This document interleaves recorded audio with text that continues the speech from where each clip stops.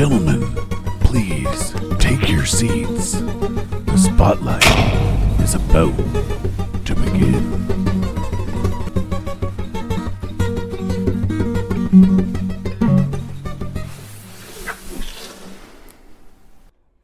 Good evening, everybody. You're listening to the Mystery Matt Spotlight Podcast. This evening, we are continuing our Memphis 3 discussion and semi-analysis, I guess you could say. Yeah. Because we are going to be putting out forth our opinions. However, they are just that, just our opinions. None of us are qualified professionals in any way. Hey, but in this case, it doesn't really matter. Look at me giving all the important warnings and stuff. So since I'm at it, if you're listening, if you're listening to this on YouTube, please make sure to check out the podcast proper over on, what are we? Podbean. It's on Podbean, but it goes to Spotify, Spotify, Apple. I think it goes to Google. I'm not sure. Maybe. But yeah, if you're only catching the odd one on YouTube, you should definitely check out the rest of them. YouTube, for whatever reason, flags most of them and doesn't let them through. So, anyways, and considering some of the stuff we've talked about, these ones will probably be flagged. Yeah, probably. Yeah, you never know. The last one that went through, I think, was "Is It Cool?" So, we'll see. Anyway, that one was a good podcast, though. Yeah. Anyways, take it away, Sarah. Okay, well, let's kick off the part 2 with the Eccles and Baldwin trial. On February 28th, 1994, the trial for Damien Eccles and Jason Baldwin began. Paul Ford and Robin Wadley represented Jason, and Val Price and Scott Davidson represented Damien. The public was rabid with a lynch mob mentality against Damien and Jason. The prosecution played on the high emotions of the jurors as District Attorney John Fogelman began his opening statements, admitting that they were relying on infernal elements, reasoning, and statements, and there is negative evidence that doesn't connect anyone. We have fuck all, so convict these two. Yeah, infernal. You see before you. Infernal evidence? Yeah. Sorry. I've never even heard that phrase before. Infernal I'm not even evidence. sure what it means. Infernal. Hellish? Elements. Hellish? Maybe? Yeah. Weird. Inferential? I don't know. Anyways. Weird. So Paul Ford says the only reason Jason was arrested was due to the surmounting public pressure on the West Memphis police. They needed to arrest someone. Scott Davidson points out that there are 4 underlying themes in this case. 1, police ineptitude. 2, Damien Eccles' tunnel vision. 3, Damien Eccles couldn't have been there. And 4, the prosecutors could not prove this case beyond a reasonable doubt. Dana Moore testifies that she saw Michael at 3:10 after school.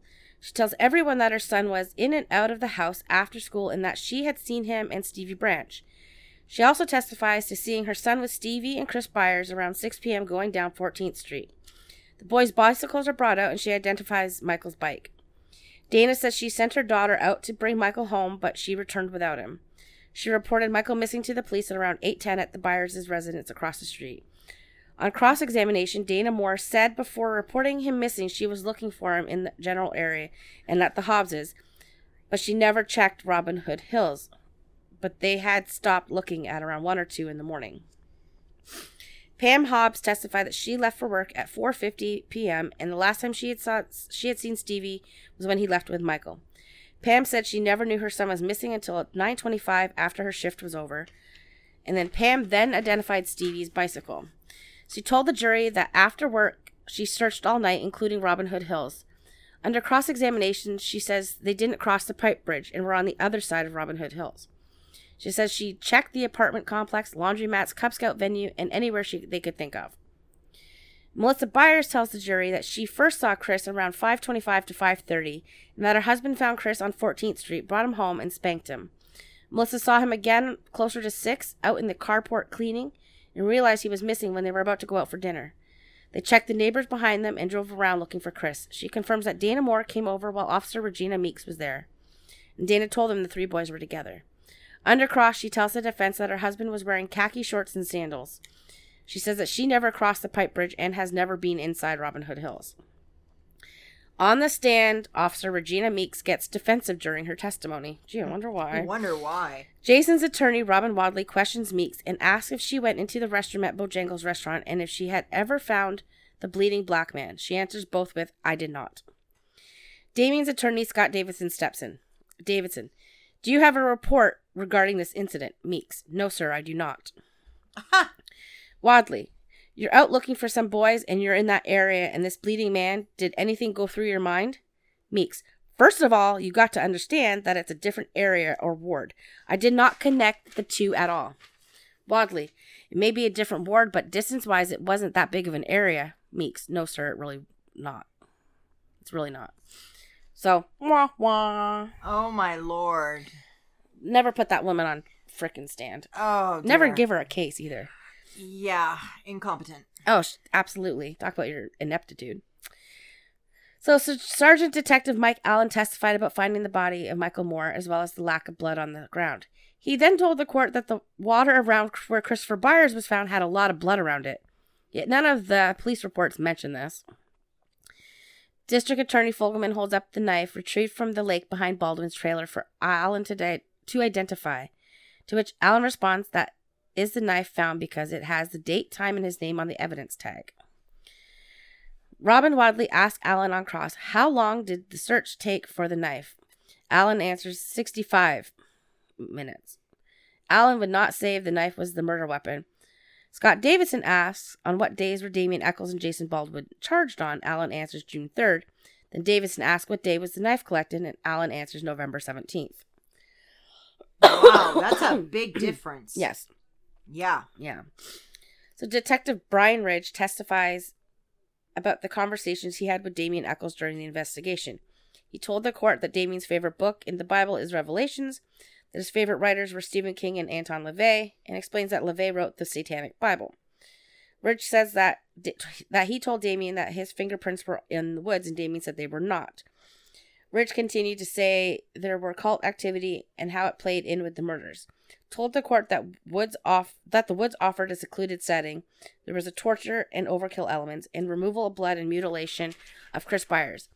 That all three victims were 8, which is a witch's number. So interesting fact, in Wicca, the number 8 represents that there are 8 Sabbats, festivals, and seasons.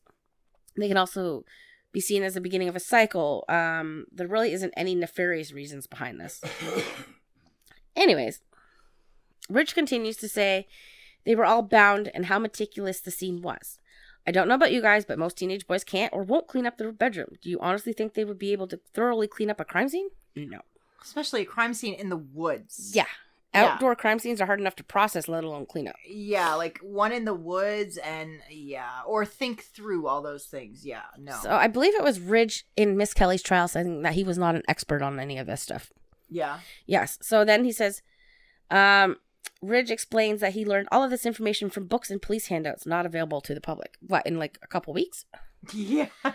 So the defense begins her cross-examination of Detective Ridge and really makes this guy look stupid and inept.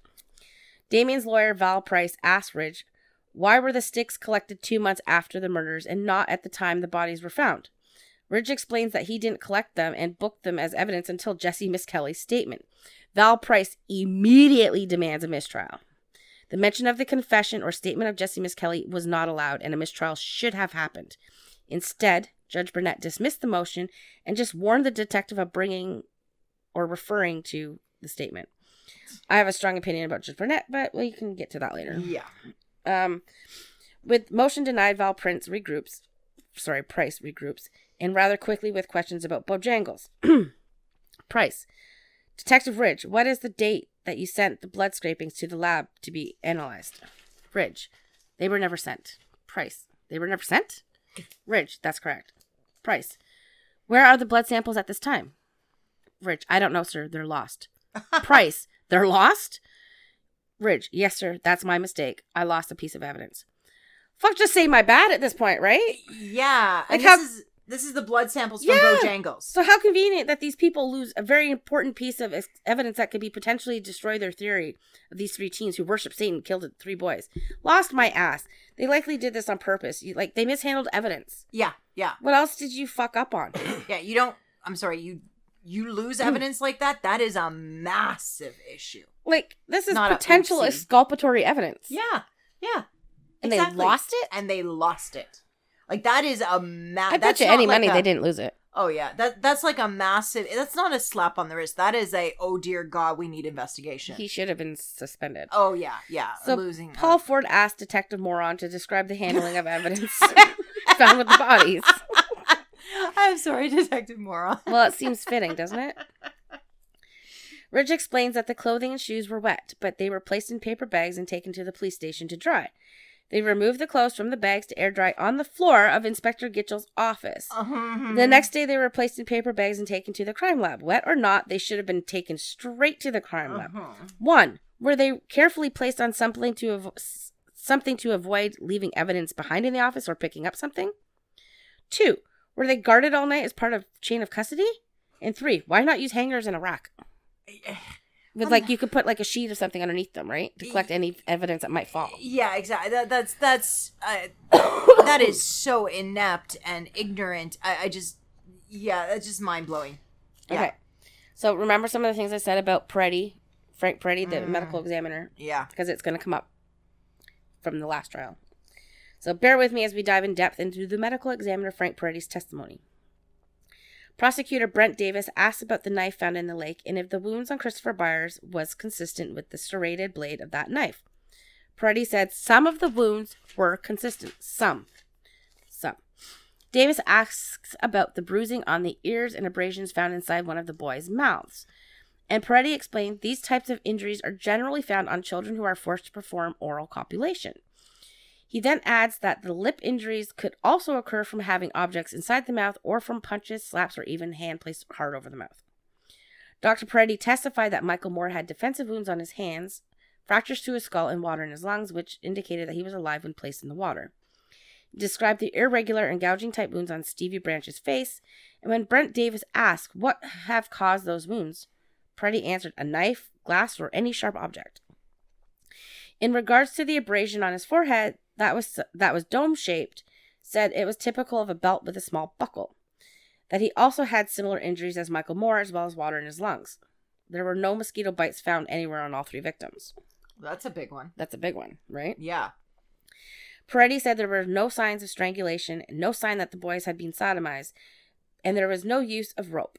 The injuries could have been caused by a number of things, not just sticks. Brent Davis asks what the effects the water could have had on the evidence.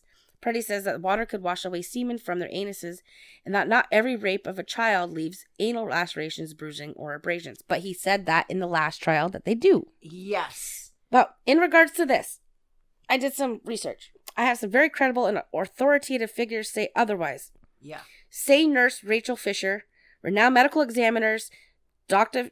Joseph Scott Morgan, Dr. Warner Spitz, and Dr. Tim Gallagher have all said on multiple cases that there's always evidence of anal rape and sodomy, especially in children. Absolutely. There's no way. Even if there's not a tearing or something, you are going to see inflammation of the tissues. Yeah, and just You're in case people don't know what a SANE nurse is, it's a sexual assault nurse examiner. Okay, so Paul Ford asked about the time of death. Stidham asked the same question in Jesse's trial. And Peretti tells Ford it would be a broad range between 1 a.m. to 5 or 7 a.m. and explained that he arrived at this estimate after looking at some factors such as the temperatures of the air and water, time the boy disappeared, time they were found, causes of death, and he also consulted with 2 other doctors who agreed. Jesse Miss Kelly's attorney, Dan Stidham, was pissed. Yes, that is completely opposite to what he said in the previous trial. Exactly. Yeah. He asked Peretti 3 times about the time of death, and Peretti said under oath that he could not determine time of death. I do not blame Stidham for feeling pissed off. No. Now, this trial was how many months afterwards? It was like a couple weeks. Just a couple weeks. A couple weeks. So in that time, no. Okay, all right. Yeah. So Jesse's was finished on February 18th. This started February 28th. Oh, yeah. Like just a week. Yeah. Like 10 days. Yeah, so I don't blame Stidham for being pissed. No. So Ford asked Peretti about the blood. Peretti says that the human body has about 5 pints of blood, and that would be very hard to clean. Quote, it would be quite difficult to have injuries of this nature without having any blood, unquote, by Peretti. He implies the murders could have happened somewhere else, contradicting the prosecution's theory. In regards to the injuries to Christopher Byers sustained to his genitals, that in his opinion that it would have taken considerable amount of time and surgical skill with a scalpel or a very sharp knife to do under optimal circumstances. Said that even he couldn't do that in the dark, in the water with millions of mosquitoes. Ford says, if I poured 5 pints of blood on this floor, it would make a big mess, wouldn't it? Peretti answered, yes. Ford, and it would be almost impossible to clean it up, wouldn't it? Peretti, well, you could do it, but not very easily. Ford, does soak in the ground. Peretti, yes, it does. L. Price asked Dr. Peretti if he made a wound comparison with the knife from John Mark Byers, and Peretti said he did. Price asked if that knife appeared to be serrated, and the answer was yes. When Price asked if the wounds were consistent with the Byers knife, Peretti admits that some of the smaller wounds could have been done with that knife. Then the prosecution brings in jailhouse informant. 16-year-old Michael Roy Carson, who was in juvenile detention center with Jason Baldwin. Now, Carson was an avid drug user, and he was arrested for burglary, but they refused to tell the jury that he was a drug user. That was Burnett. Yeah. Yep. Which actually goes against the it goes against the defense. Yeah, because it would have shown that his testimony might not be credible. So Brent Davis asked Carson what he was in for, and he admitted burglary. When asked if he met Jason Baldwin, he answered yes. Davis, was there anything mentioned about his involvement in the murders of those 8-year-old boys? Carson, yes, we was sitting there playing spades, and I wanted to get to know everybody up in there. I just straight up asked him if he did it. Davis, can you tell us about what was going on? What was happening?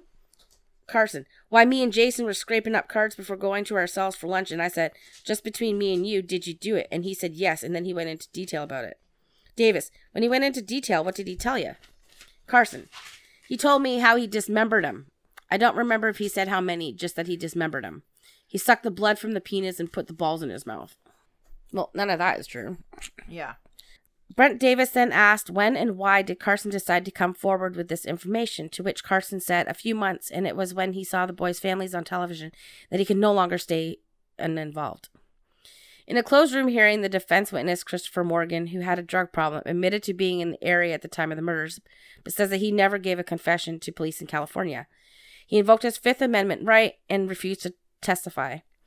Judge Burnett upholds this and issues a gag order that Christopher Morgan is not to be mentioned to the jury. Yet another restraint placed on the defense by the judge. Yeah. Asshole.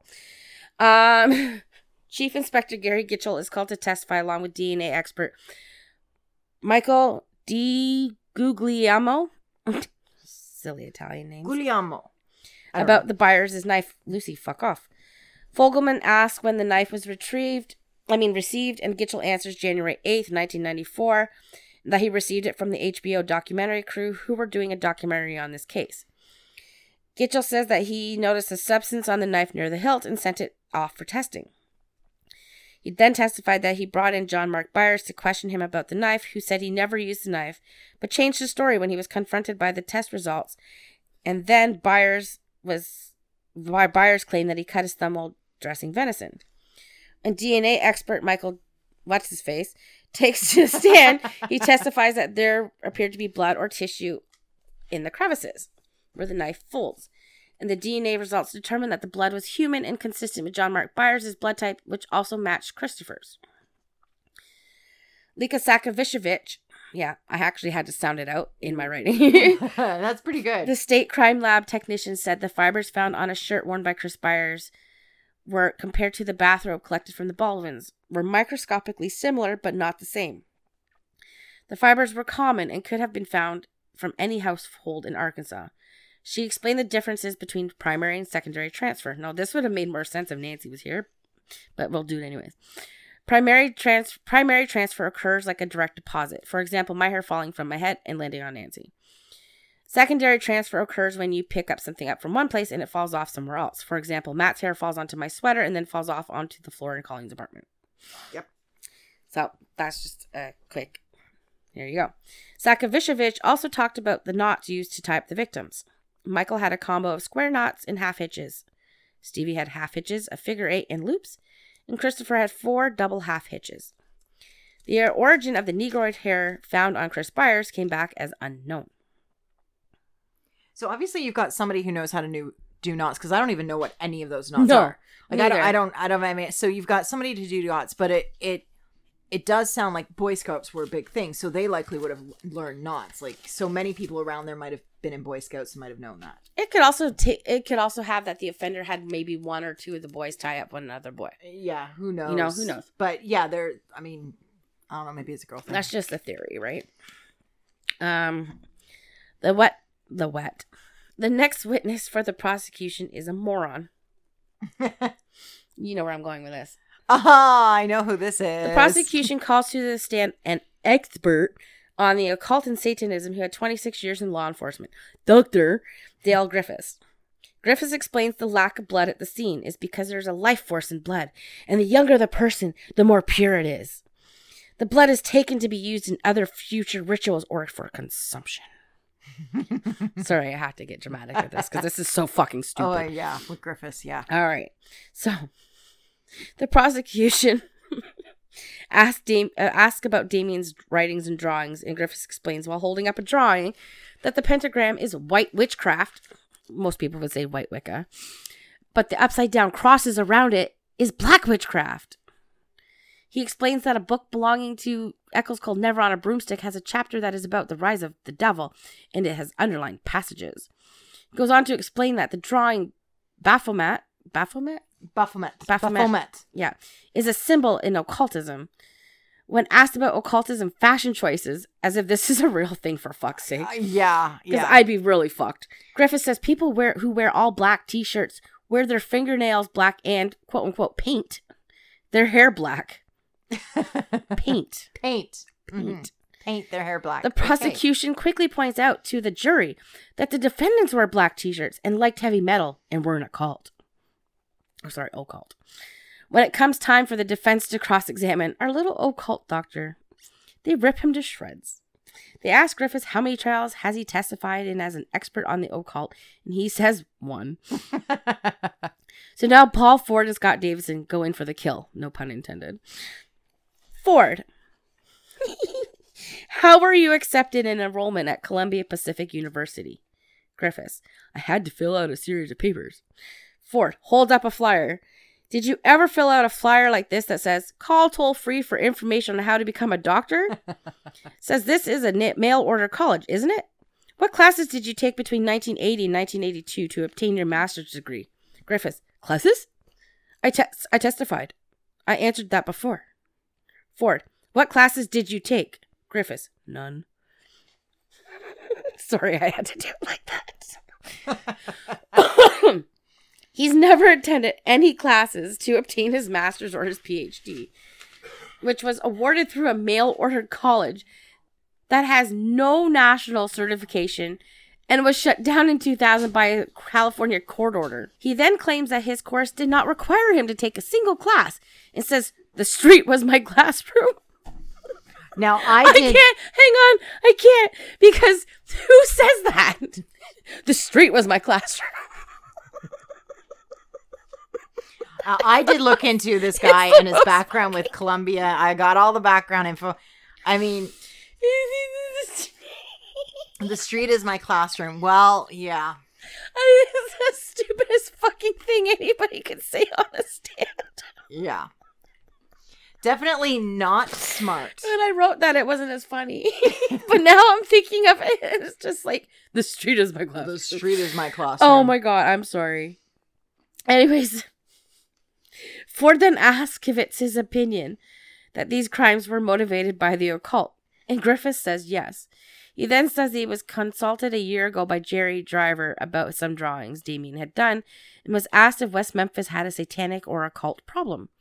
Dale Griffiths admitted that he never met or spoke with either Damien or Jason, nor could he even pick Jason out in the courtroom.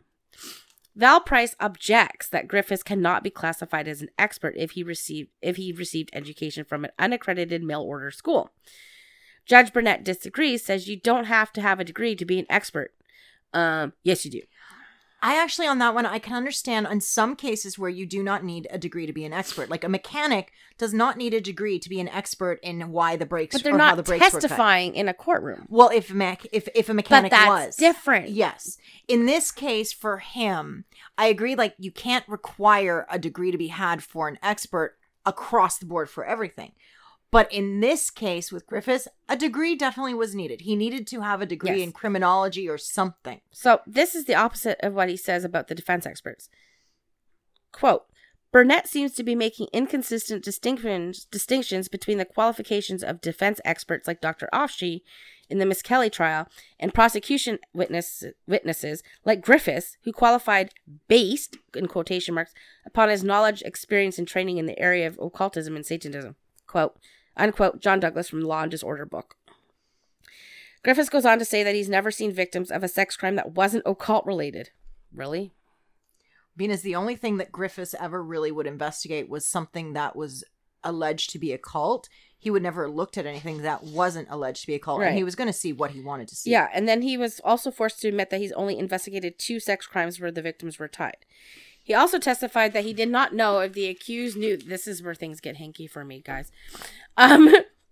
He also testified that he did not know if the accused knew the victims' ages, and that there's a belief in the occult that if you do not have sex with a boy before he turns 9, then the boy loses his magical powers. Now, I looked this up, and I really, really, really hope my Google searches aren't being monitored, but nowhere does it say anything about having sex with a child for any reason, boy or girl, in the occult. How sick is Griffiths? Maybe he should be the one looked at. And the police, Griffiths, and the prosecution are the only ones here obsessed with the occult and Satanism. It's also evident that none of these people, Burnett included, are fit to be involved in any murder trial, in my opinion. Yeah. Try looking that up, though. Try to imagine what my Google search looked like. I did, because you asked me to do it. You said you were having problems getting it, so you asked if I could look. And I am the Google queen.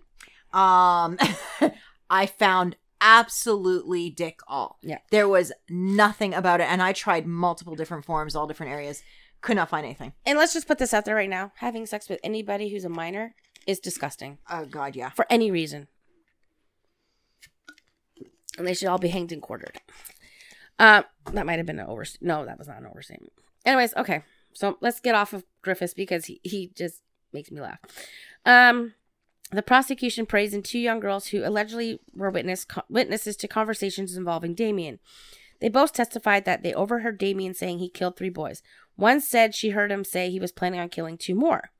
Neither one heard what was said before or after they overheard this.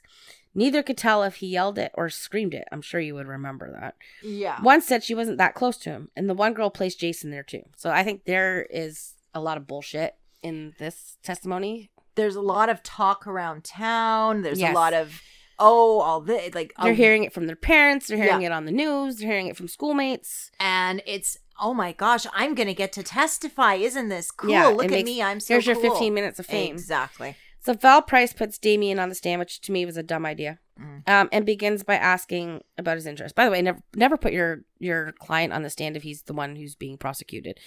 It opens him up really bad for bad cross-examination. Oh my God, yes. Yeah. Anyways, and Damien didn't do himself any favors.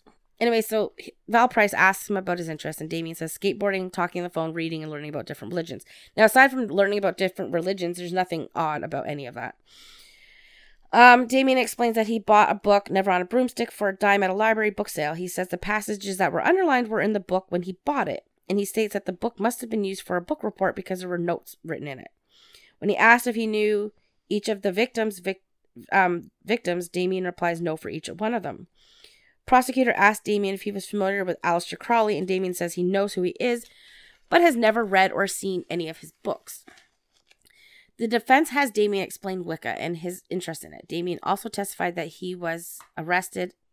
When he was arrested, he asked for a lawyer 3 times, but Detective Ridge said he didn't need one because a lawyer was going to cost a lot of money and would quit in the end. Val Price asked if Damien was different and why he was standoffish. Damien said that he didn't have the same interests as his peers, and being standoffish is more of a defense mechanism. By letting people think he's weird, they keep them away.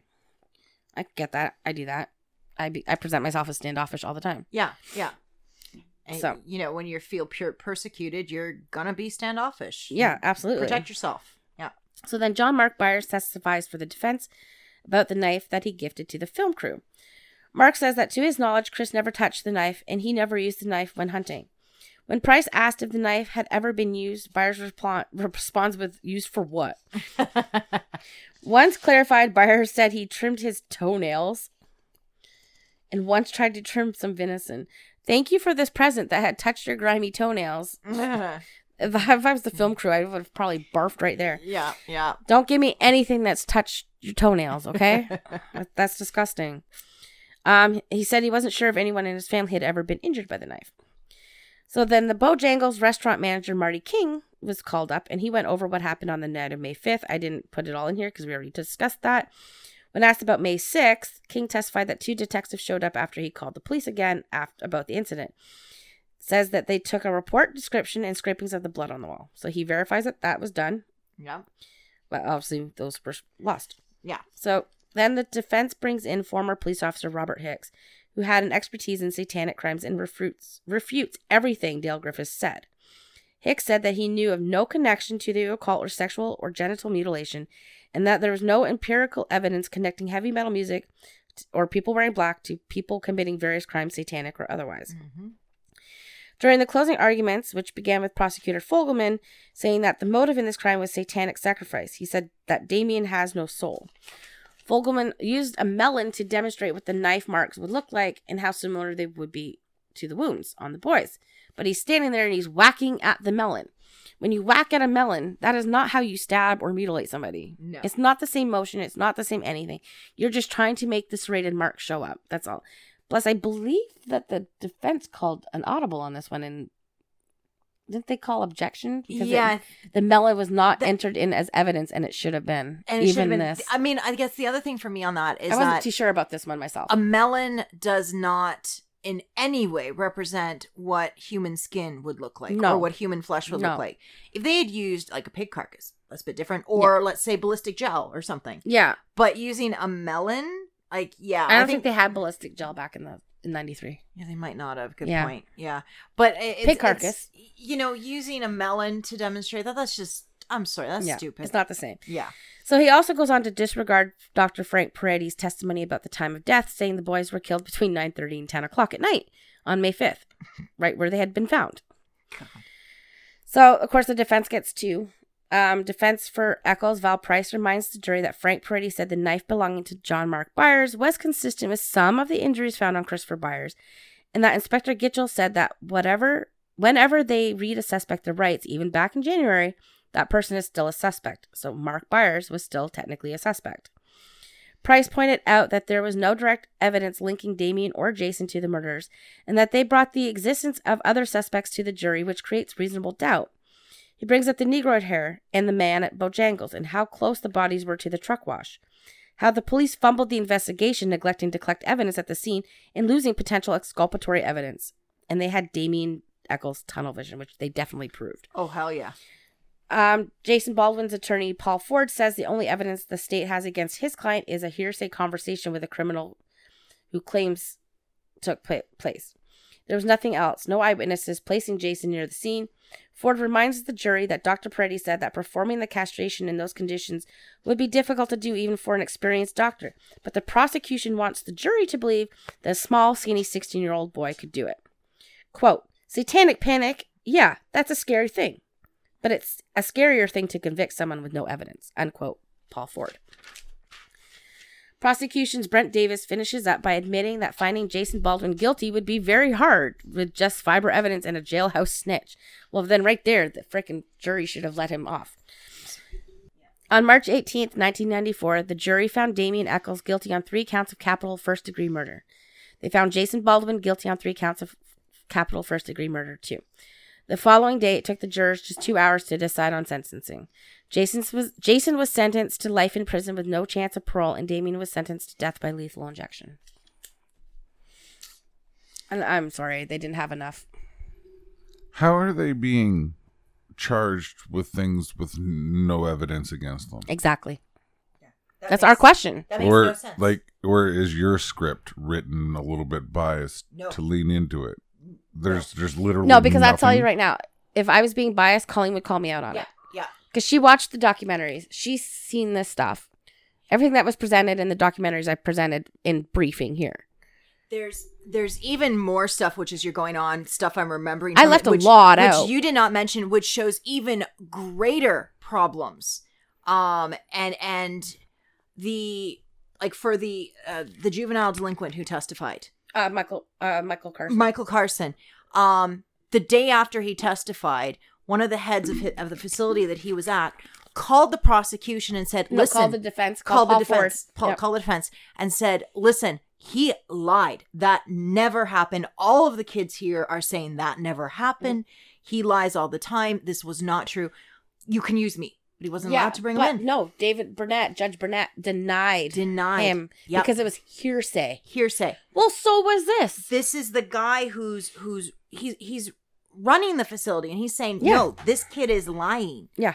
Like, there was so much other stuff going on. Like, I mean, it sounds bad from what Sarah's saying. It's worse than what it sounds like. Way worse. It's like, how could they ever go to convict these guys? I do not know. Well, the jury's just as responsible for this, because if I'm sitting on that jury and this is what's presented to me as a case, I'm going to be like, what? There's nothing here. Yep. You guys are presenting a bunch of hearsay evidence, expertise that are basically a joke. Mm-hmm. And the ones that I want to hear from, you're not letting me. Yeah. Because so much was done behind I should be hearing doors. from expertise from both sides. Yeah. Full. Yeah. Not hidden. Yeah. I could not figure out, as I'm listening to it and I'm seeing the jury on this, I'm thinking, wait a minute. Isn't a jury only supposed to convict if there is no reasonable doubt? Any iota of doubt. I have so much doubt. And you go, no, we can't convict. You can only convict if you are 100% certain. There was so much presented that would cast a reasonable doubt. They should have said no. Even if these boys were guilty of this murder, there's nothing here. No. The prosecution did not prove the state's case. Absolutely not.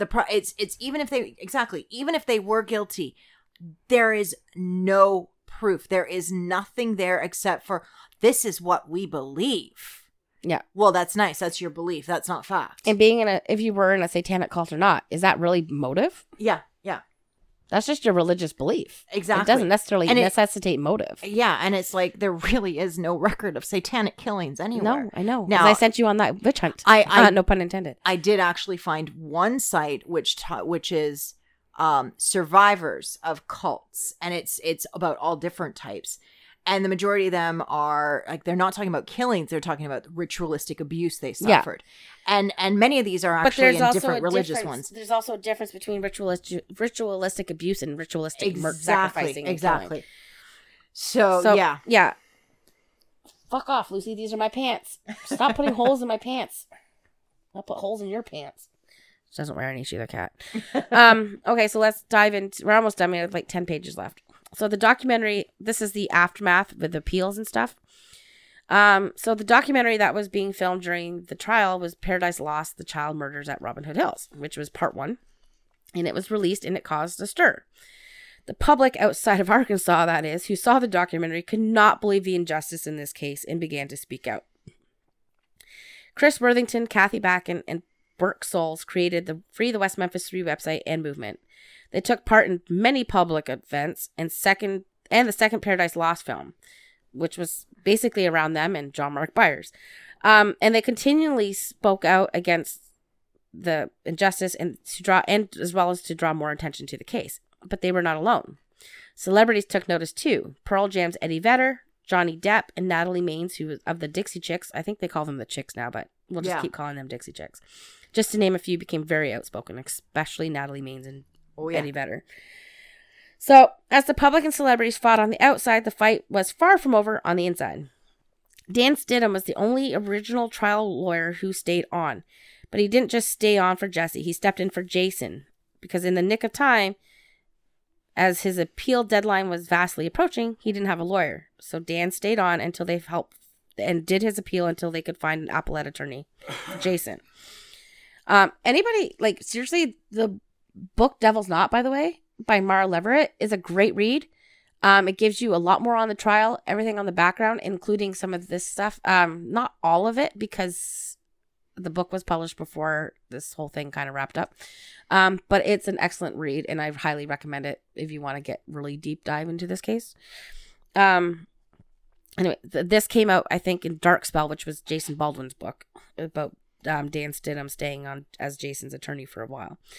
So then Stidham brought in forensic expert and self-proclaimed profiler, who John Douglas doesn't think very highly of, by the way, Brent Turvey, who offered some insight into the case. And I basically only pointed out the things that Turvey got right.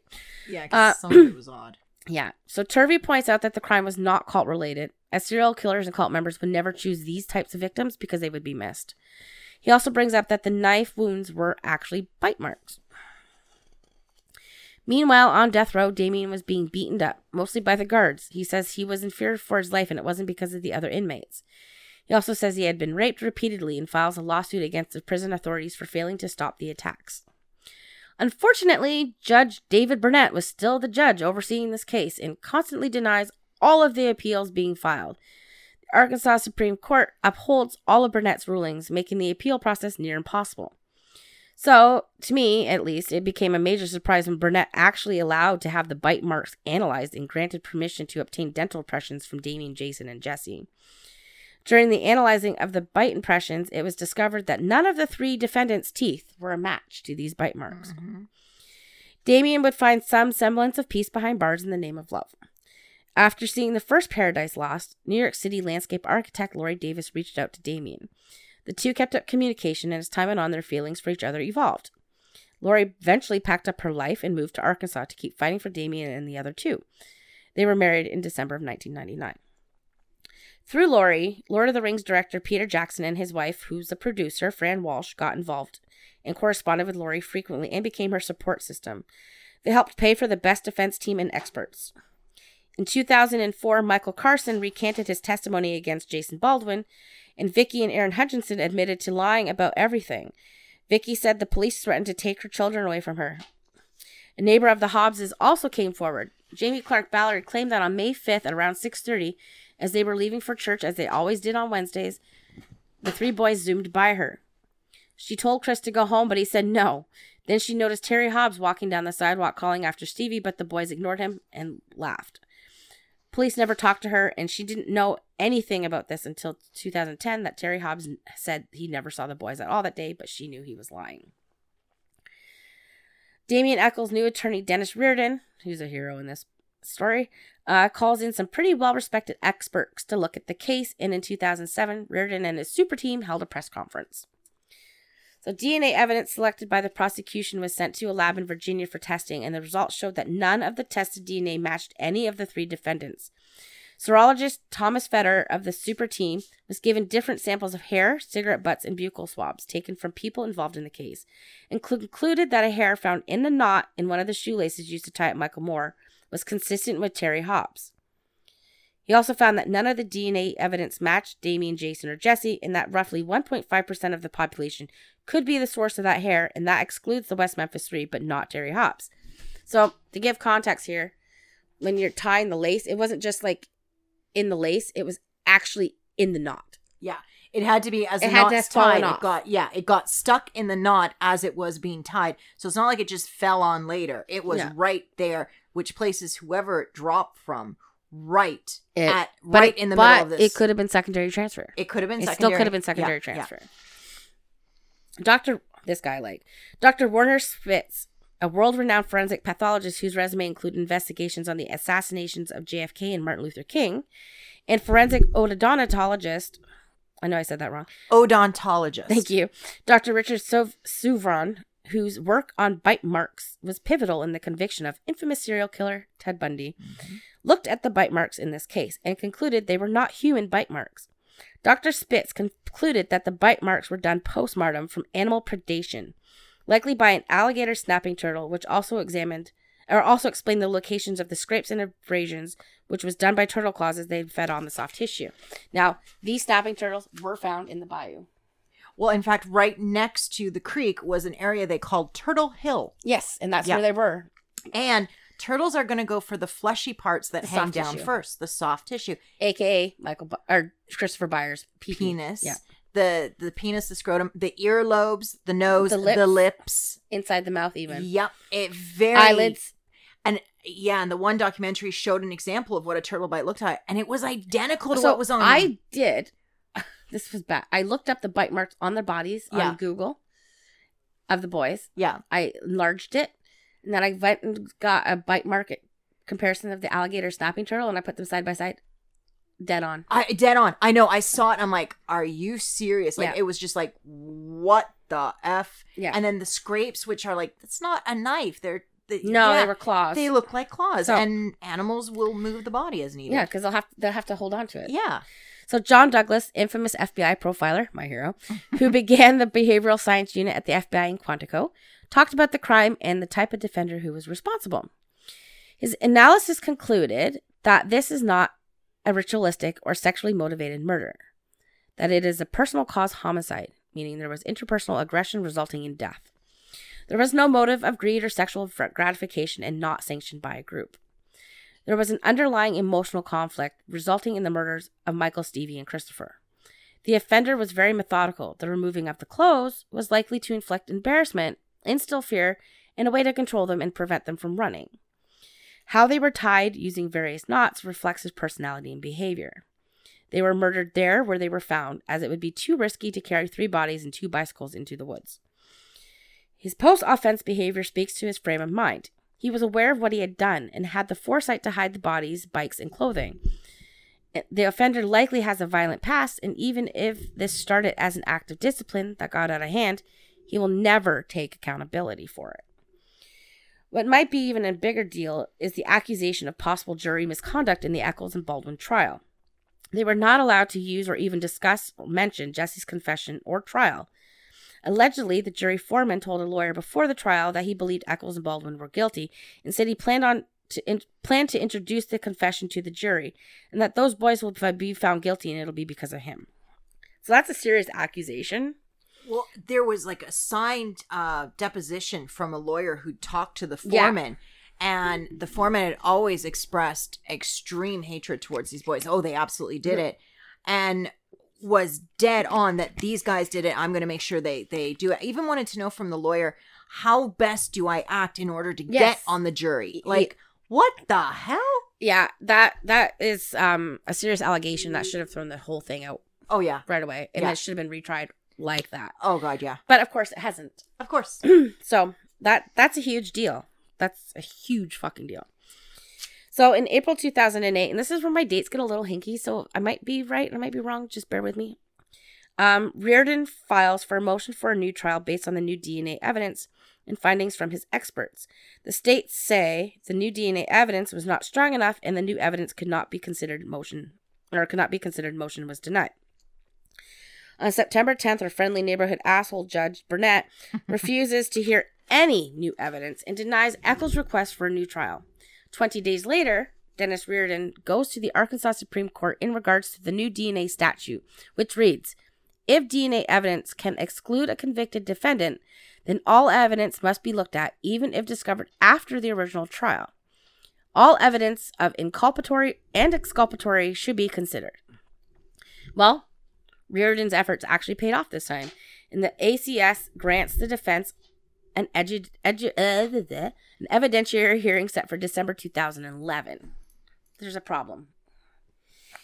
Damien's health was basically declining at this point, and it wasn't just necessarily because of him being on death row. He was vitamin D deficient from not being able to go outside for at least 7 years. His eyesight was failing because of the lighting in the prison, and he was developing heart issues. So the defense had to do something. So they brought forth the motion to skip the evidentiary hearing and go straight to trial.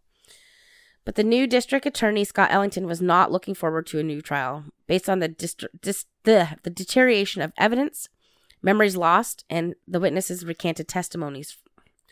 It's a coin toss as to which side was more desperate. The good news was Judge David Burnett was out. Yeah, and Judge David Lacer was in. So Lori Davis and Damien's defense team made a very tough decision in order to free the West Memphis Three, mostly because of Damien's health concerns. They asked for an Alford plea. An Alford plea is not usually accepted by the prosecution or the judge. They usually refuse it. What an Alford plea is, it's a plea of guilty where you still maintain your innocence but admitting the prosecution has evidence which would likely result in a guilty verdict if brought to trial. Scott Ellington had one condition. All three had to agree to the Alford plea in order for him to accept it. You would think that they would jump on this. I don't know. It's honestly, it is. It's like, because you're saying I'm guilty, but no, I'm innocent, but I will say I'm guilty. Yeah. Yeah. So, but Damien and Jesse do actually agree to it right away. But Jason stood his ground and said he would stay in jail and fight for his innocence until his last breath. And then Jason's friend Holly and Eddie Vedder convinced him to take the plea because Damien wasn't going to make it. And Jason was not going to let his best friend die. And he agreed to it. And that actually speaks to Jason Baldwin's character. Oh. And even Damien Eccles said this. He's like, Jason's a great guy because he was willing to fight. But the moment that he heard that I was sick and not doing well, he put his morals aside or put his beliefs aside and came to my rescue. Well, I think one of the most touching moments was the press conference after. Yeah. And where he said, I have to thank Jason for what he did. Yeah. That he did this for me. He didn't want to, but he did it for me. That was the most touching thing. And, yeah. But it gives Jason, you that squish moment. I know, but Yeah. Jason Baldwin, he really impressed me so He's much. a sweetheart. He's a sweetheart. Yeah. I've spoken to him on Twitter. Oh, nice. Yes, he's a really good guy. And anyway, so we'll get back to that. So Jason just couldn't let his best friend die in there. I don't think he could live with that. No. So on August 19th, 2011, Damien, Jason, and Jesse stood before Judge Lacer and entered their Alford pleas. They were free to go after 18 years and 78 days in prison. But before he let everyone go, Judge Lacer had this to say. Quote, and this is huge. Oh, yeah. So, quote, I believe this ruling will give rise to discussions for a long time to come.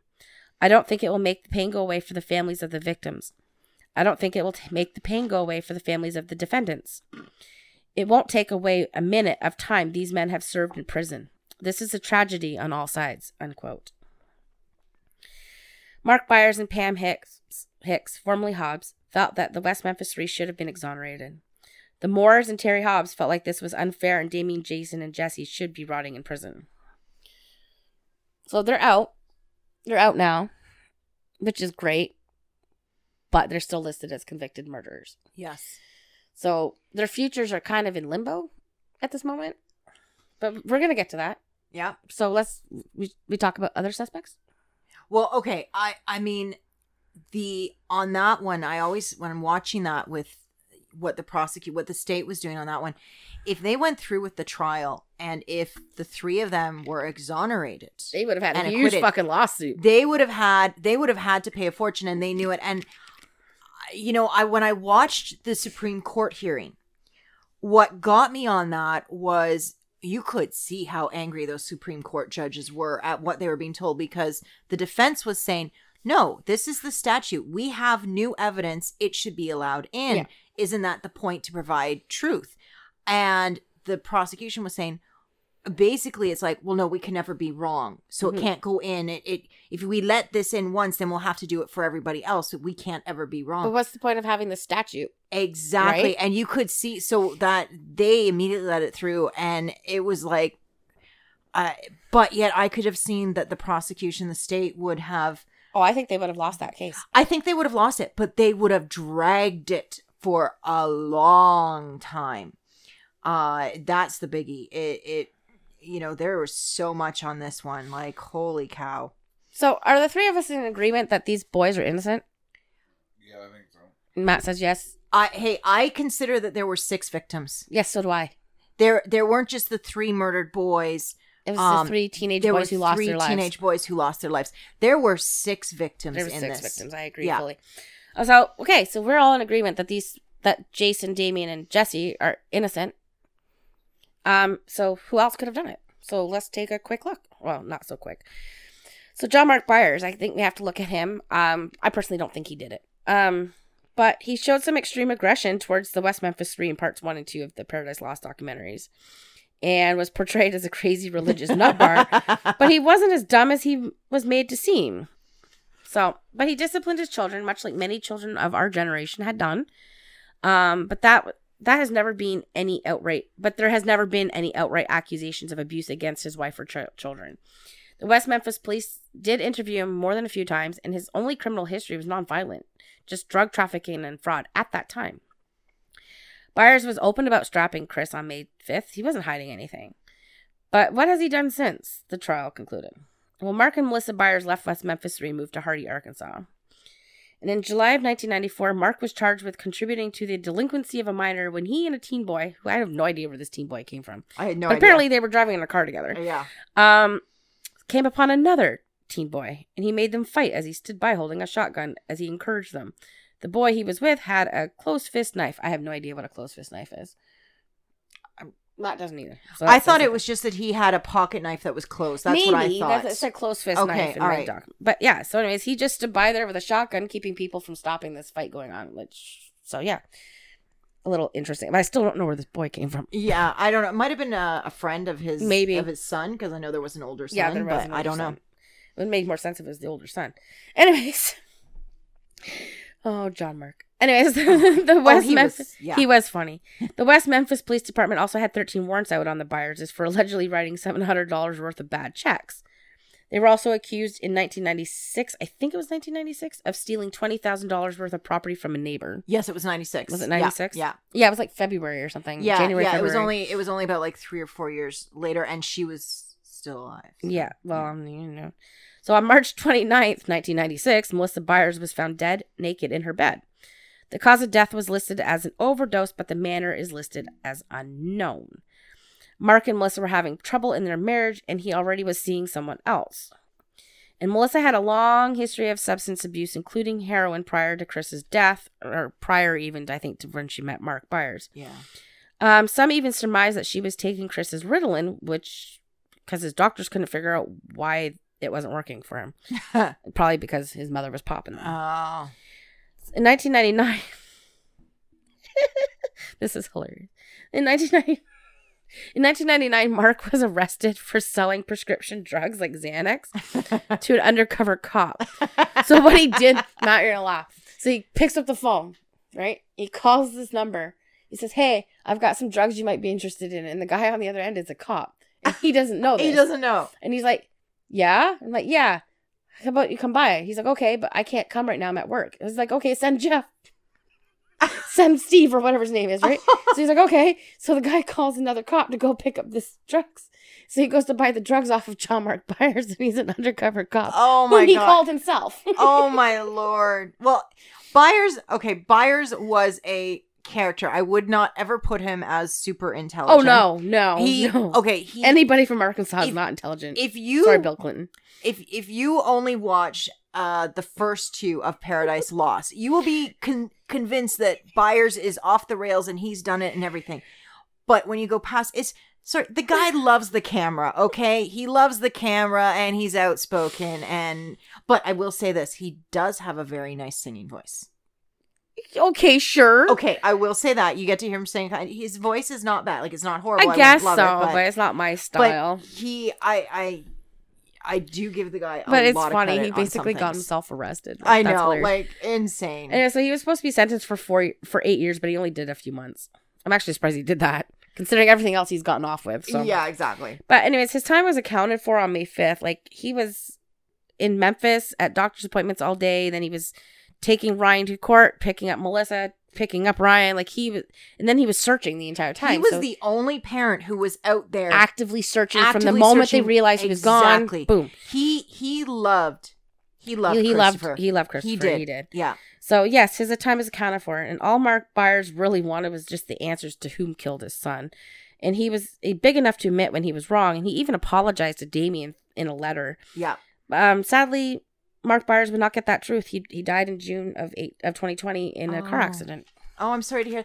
I Rest had in peace, John Mark Byers. I had to give him so much credit because in the third part of Paradise Lost, he was talking with the reporters about, yeah, we were all convinced they did. It was a witch hunt for these three. It did it, and he's going on, and the reporter goes, "Well, weren't you in the witch hunt?" He goes, "I led the witch hunt," and he was willing to say he was wrong.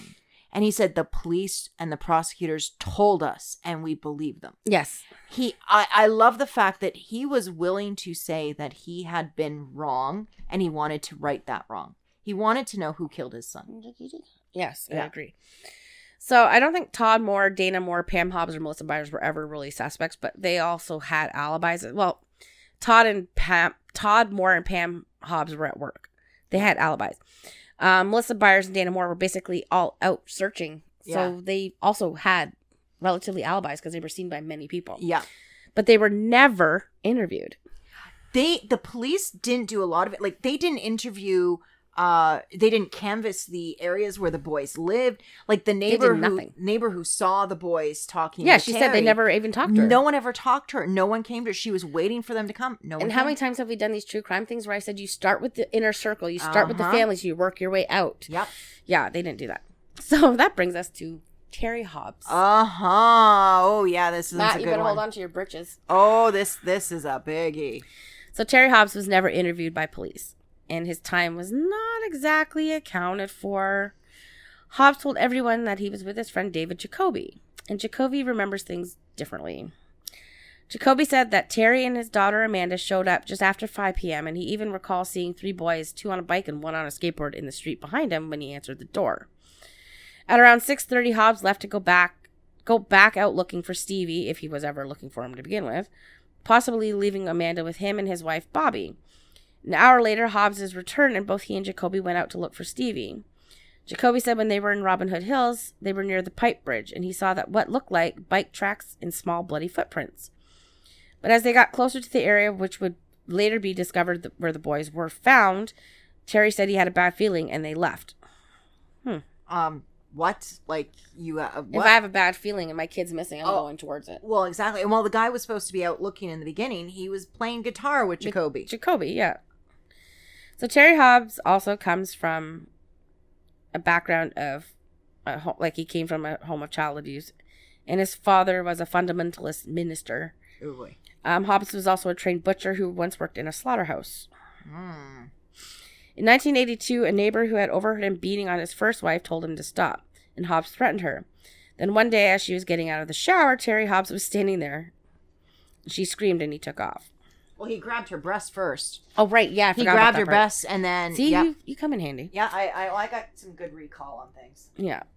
There had been some issues in their marriage before Stevie was killed. Stevie had even asked his mother to divorce Terry. And right after his murder, Terry left Pam and Amanda for 2 weeks. And when he came back, he kept telling Pam to get over it. Oh, yeah, he was bad. He's an asshole. He was like, get over it. Why do you need to worry about it? Your son is killed. Like, your wife's son is killed and you're telling her to get over it? Yeah. That's disgusting. But there were a lot of issues with him There's and his a lot stepson. of issues. Yes. Oh, I get to that. Good. In November of 1994, Hobbs shot Pam's brother in the stomach after he hit Pam and she called her brother. Jackie Hicks Jr. would survive, but he died 10 years later after a follow-up surgery from a blood clot. In 2003, Terry was arrested for drug possession. Pam divorced him, and his daughter Amanda accused him of sexual abuse twice. Mm-hmm. In 2004, Pam and her sister found Stevie's pocket knife in a bunch of Terry's belongings. And she found that very strange because Stevie always carried it and would have had it on him the night he died. Yeah, he was never without it. Never without it. Stevie's aunt claimed that Stevie once told her that Terry would lock him in the closet and beat him. And that Terry forced him and Amanda to watch pornography and make Stevie do things to his little sister while Terry watched and masturbated. Yeah. Yeah. Oh, Yeah, it's actually worse than that. I kind of just condensed it. In 2007, as I mentioned, there was a hair found in the knot of the bindings used on Michael Moore, which matched Hobbs, and that's when the police finally interviewed him. In 2009, Dixie Chicks lead singer Natalie Maine said in a press conference about the DNA evidence, and although Natalie didn't mention any names, Terry Hobbs sued her for defamation. She countersues Hobbs back, and he's forced to defend his past behaviors, criminal background, and actions on May 5th. To watch this interview of the deposition was... Holy. It gave me chills, I think, in a weird way, because his mannerisms and his behavior during the deposition were not... wrong. Normal. It was wrong. Like, he would laugh at... Like, smile, laugh. At things like he was remembering. Yeah, and he would absolutely dismiss important things. Like when they mentioned the woman in the shower. Yeah. He went...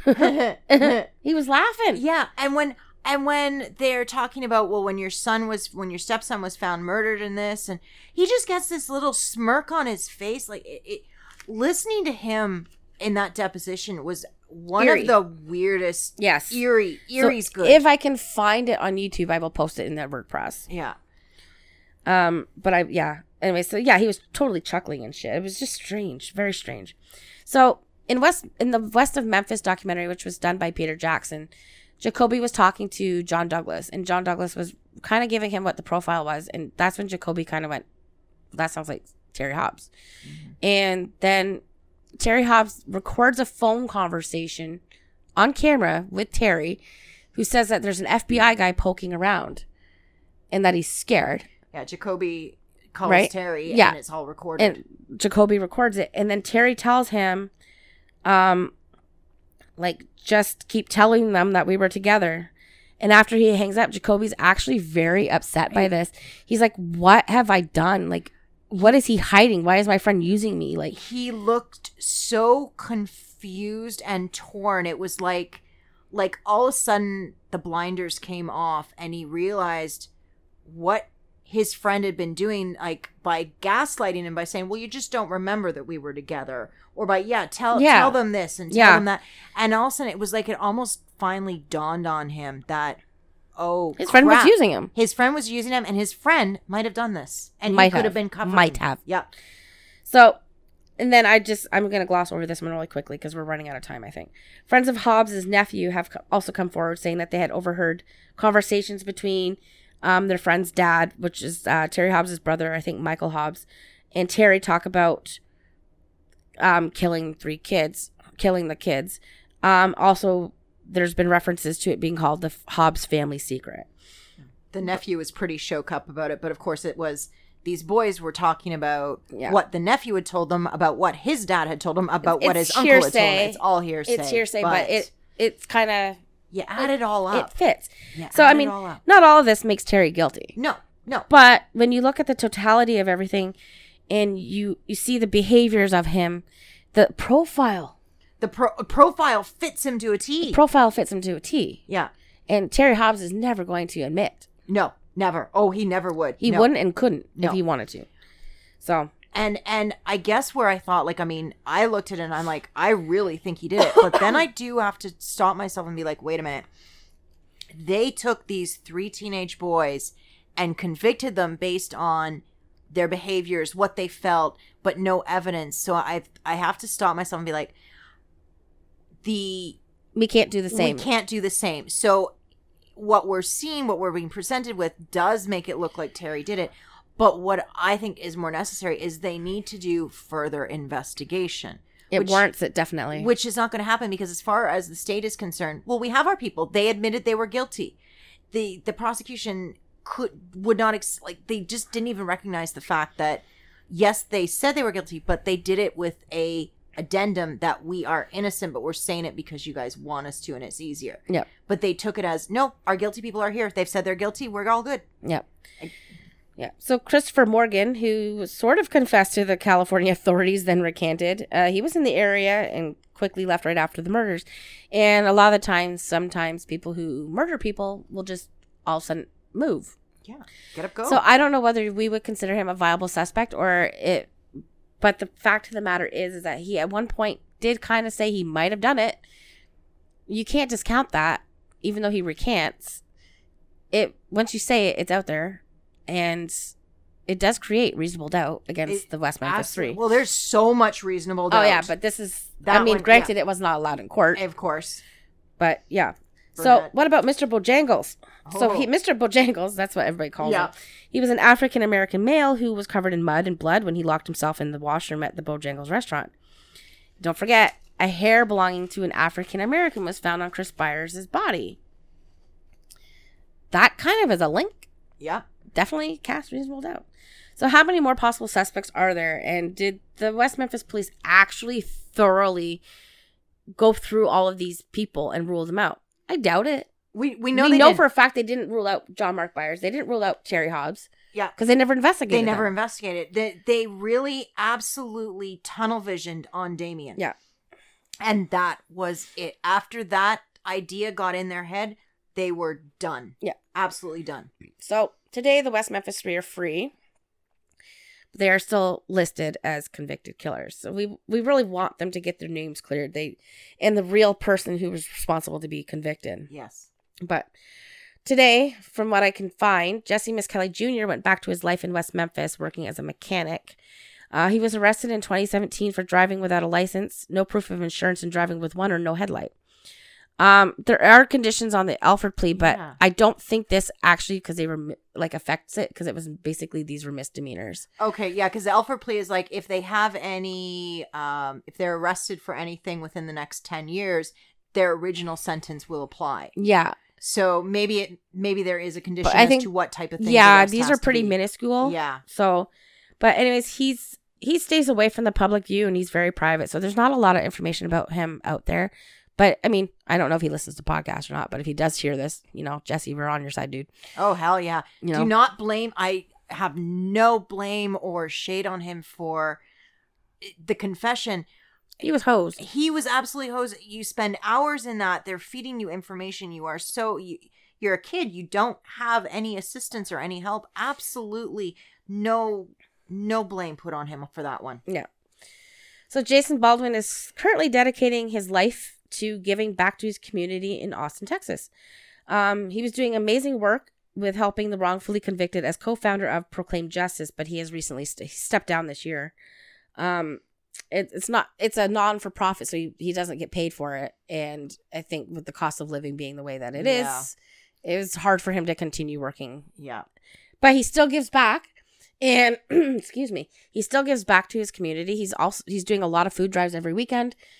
He's donating everything like time and energy to helping his community. And he's still very much a voice and very outspoken about the prison system. He's a voice for the wrongfully convicted still and inmate rights. Yep. Even though I think certain inmates don't have a right to have rights, but I also think that they do have rights, certain rights. Yeah. He really, his sense of justice is phenomenal.